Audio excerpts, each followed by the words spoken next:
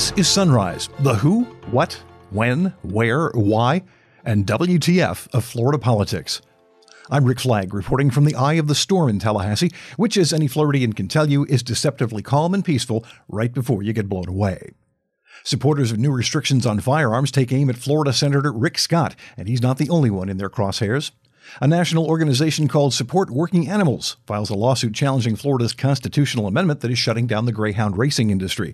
They want the amendment overturned. However, the Florida Greyhound Association does not support the lawsuit. Former Lieutenant Governor Jeff Kottkamp will tell you why. A new state task force that only comes around once every 4 years is back in business. Their job, efficiency in state government. They'll be looking at everything from red tape and welfare to water policy. As a federal judge in Tallahassee hears a lawsuit over Amendment 4, the one restoring voter rights to former felons. A new survey shows most Floridians agree with a law passed by the legislature this year, saying rights should not be restored until former inmates have paid all their fees and fines and made restitution to their victims. We'll also have your calendar of events and the latest installment of Florida Man, featuring a fiery meth head, a beer-swilling gator, and a man flinging live lobsters. Now, the top stories on Sunrise for Wednesday, October 9th. Supporters of new restrictions on guns are taking aim at Florida Senator Rick Scott. A group called Every Town for Gun Safety, which is financed by billionaire and former New York City Mayor Michael Bloomberg, says it will spend $200,000 on digital advertising against Republican senators in Florida and 9 other states. There's also an event in Orlando today organized by another gun control group called Moms Demand Action.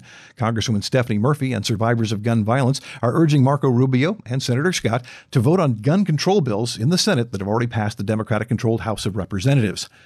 Good luck with that. Next on Sunrise, a conversation with former Lieutenant Governor Jeff Kottkamp, who is now a lobbyist for the greyhound industry in Tallahassee in Florida. Welcome to the show. Great to be with you. Pleasure to have you here, and thanks for coming in. Now, there's a big story in the Orlando Sentinel about a new lawsuit targeting the state of Florida and Amendment 13, trying to overturn it. They basically claim that the amendment is putting people out of work with no public policy reason.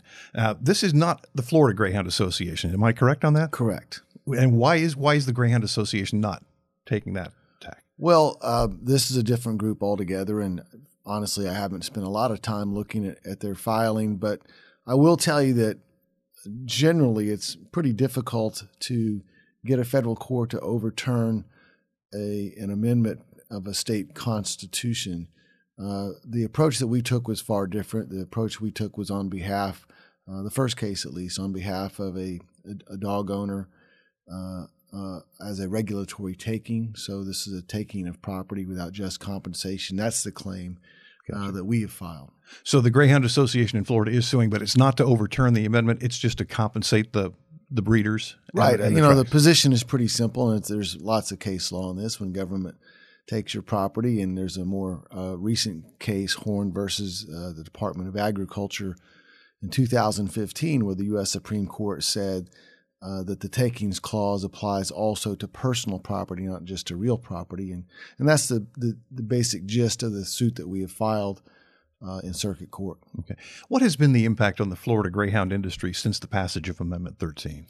Well, of course, it's been devastating. You've had a number of the tracks have already stopped racing, and so the people that have made their livelihood at those tracks, some 3, 4, 5th generation in the greyhound racing business, now find themselves completely out of work, find themselves, in the case of dog owners who have invested hundreds of thousands or even millions of dollars for racing greyhounds and find no value left to their property. So not surprisingly, if you put an industry out of work, and the people that have done it their entire life, it's been very devastating financially for these folks.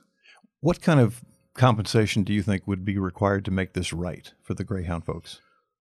Well, you have to look at, we've got estimates somewhere between 8,000 and 15,000 greyhound racing dogs alone, and those the value of those kind of depends, but the baseline is going to be at least $10,000 a dog, so that's substantial there.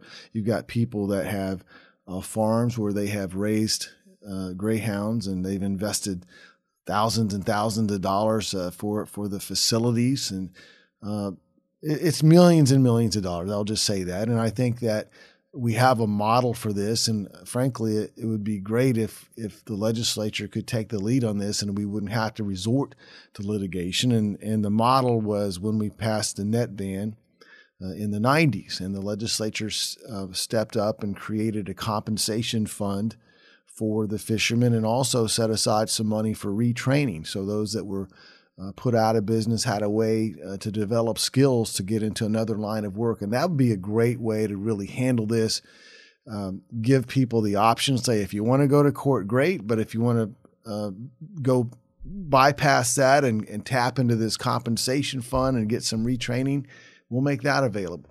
Okay. And regardless of whether or not this new lawsuit succeeds, do you think greyhound racing is pretty much on the way out for good? At least in America. Well, in Florida, where we're the leader, and they still have a few other states where this is popular. And actually, there's been a couple of places around the world where they got rid of it and brought it back because it was actually very popular. So I don't know the answer to that. I know in Florida, we seem to be moving on, although interestingly, the constitutional amendment only bans the betting on the greyhound racing. It doesn't prohibit racing of dogs, and yet it's supposedly, by the verbiage, is inhumane. So you think if we were going to ban it, we'd ban it whether people were betting on it or not. Understood. Thank you for joining us today, Governor Kottkamp. Oh, great to be with you. Former Senate President Mike Herodopoulos is back in print. He teamed up with former State Representative Pete Dunbar to write a book called The Modern Republican Party in Florida. Now, the GOP used to be the minority party, and this book tells the story of how they assumed control of state government thanks to a population boom and a split in the Democratic Party. The book is available weekend after next. If you want the hardcover, it'll set you back about $33.20. Back in 2006, Florida voters approved a constitutional amendment creating a statewide government efficiency task force that would meet once every 4 years. And it's time. The latest version just held its first meeting. Members of the group have all sorts of ideas. Sal Nuzzo, with a conservative think tank called the James Madison Institute, wants them to dive into the issue of whether government benefits and regulations discourage people from entering the job market. Government services at some level at times provide barriers to individuals getting opportunities to become employed and gainfully become members of society. And so we can look at areas in which things like regulatory systems and licensing systems are providing onerous barriers to employment and ways in which we can kind of streamline that. Attorney Keith Wald says water quality will be his big issue. He thinks there are too many agencies that have a say in water policy, and he wants it all centralized in one state entity. He also wants to get the Army Corps of Engineers out of the mix. We should encourage that agency to file and pursue applications for taking over jurisdiction from federal agencies who are currently managing those same issues. I specifically look at the opportunity for the Army Corps of Engineers that has been in the state for more than 70 years. All of those functions could be handled by state agencies, and there's no reason why the Army Corps of Engineers is still here. We have the ability to handle all of those functions. State Representative Jason Fisher of Jacksonville is also serving on the task force. He kicked things off with this rather unique observation. My idea of a perfect government is one guy in a small room sitting at a desk, and the only thing he's allowed to decide is who to nuke. It's Ron Swanson. Now, my idea of government efficiency isn't that. That's a little too efficient, but much more aligned with the spirit of small, limited government that is very efficient. My views on government are a very limited, streamlined role. That's a little too much for me there, but the point that I was trying to make is that my goal here is to try to make us as efficient as possible, both in the time that we spend doing this, but in how we operate as a government, and then how we communicate what we do as the state of Florida to the citizens of Florida, and how do we make their lives in their interactions with government more effective and efficient. This meeting was just the start because the Government Efficiency Task Force has 1 year to do its job, which kind of sounds a bit inefficient, don't you think? Up next on Sunrise, a conversation about Amendment 4. That's the amendment that was basically called the Second Chances Amendment. It says that if you're a former felon in Florida and you've served your time and paid your debt to society, your civil rights, including your right to vote, should be restored. Now, that issue is being debated right now at a federal courthouse in Tallahassee. It's being challenged by a group of, voting rights advocates, civil rights advocates who say the law in Florida is way too restrictive for Amendment 4. Now, the real question before the court is, what is the voter's intent? And if we could answer that question, we'd know a whole lot more about how this would work out. And to help answer that question, we have Karen Cipher here. She's with Ron Sachs Media, and she has done a poll on public attitudes about Amendment 4 and why people support it and why they didn't. Welcome, Karen. Welcome. Thanks for having me. So tell me what you found in your poll. Well, we surveyed 1,100 Florida voters trying to get a better sense of what people believe the terms all terms of sentence means. It's very possible that when folks were voting on Amendment 4, this wasn't the first thing on their mind, whether the amendment included or did not include any requirement to pay back fines or restitution. Okay. But we wanted to find out if that was clear to people and once made clear how they would vote if they could do it again.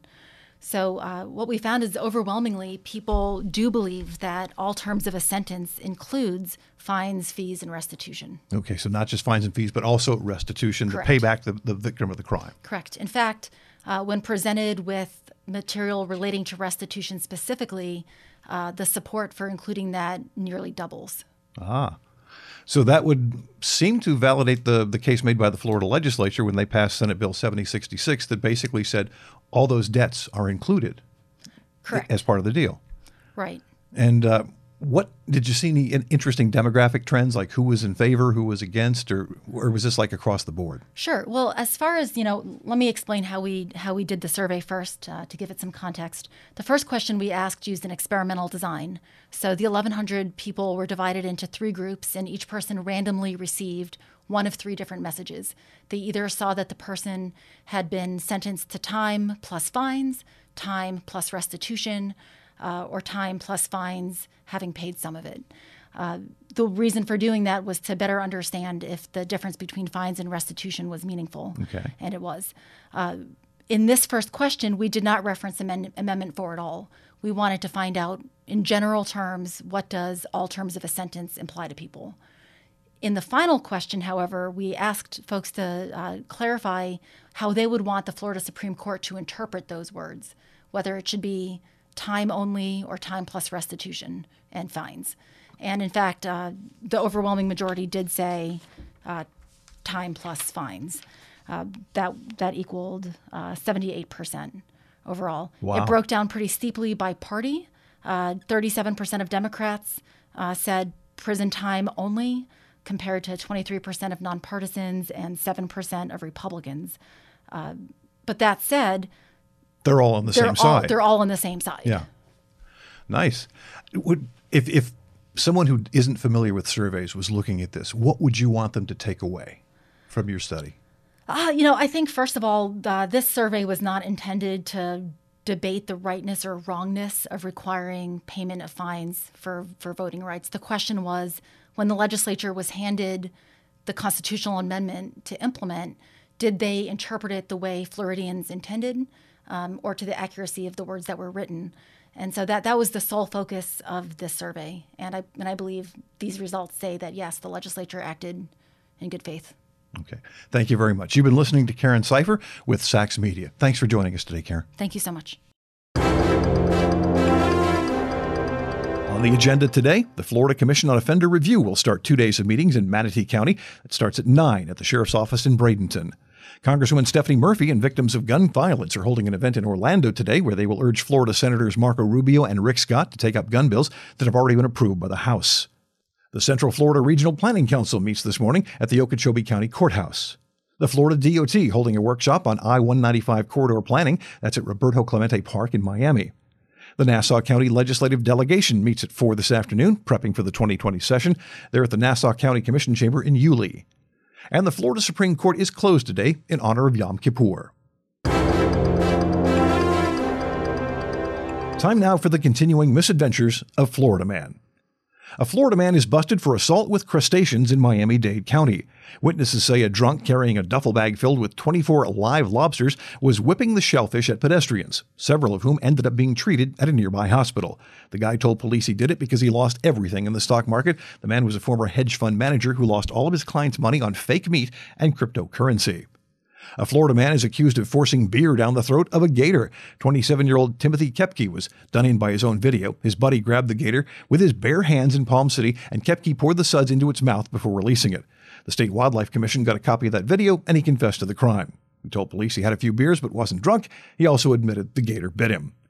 And the Florida woman who attracted national attention when she burned down a historic tree in Seminole County while smoking methamphetamine has been arrested again on a drug trafficking charge. Deputies say they found 38 grams of meth at Sarah Barnes' home in Altamont Springs. Now, back in 2012, Barnes climbed inside the hollow of a 3,500-year-old cypress tree at Big Tree Park in Longwood to smoke meth with a friend and lit a fire so she could see better. The flames spread and destroyed the 120-foot tree that was known as the Senator.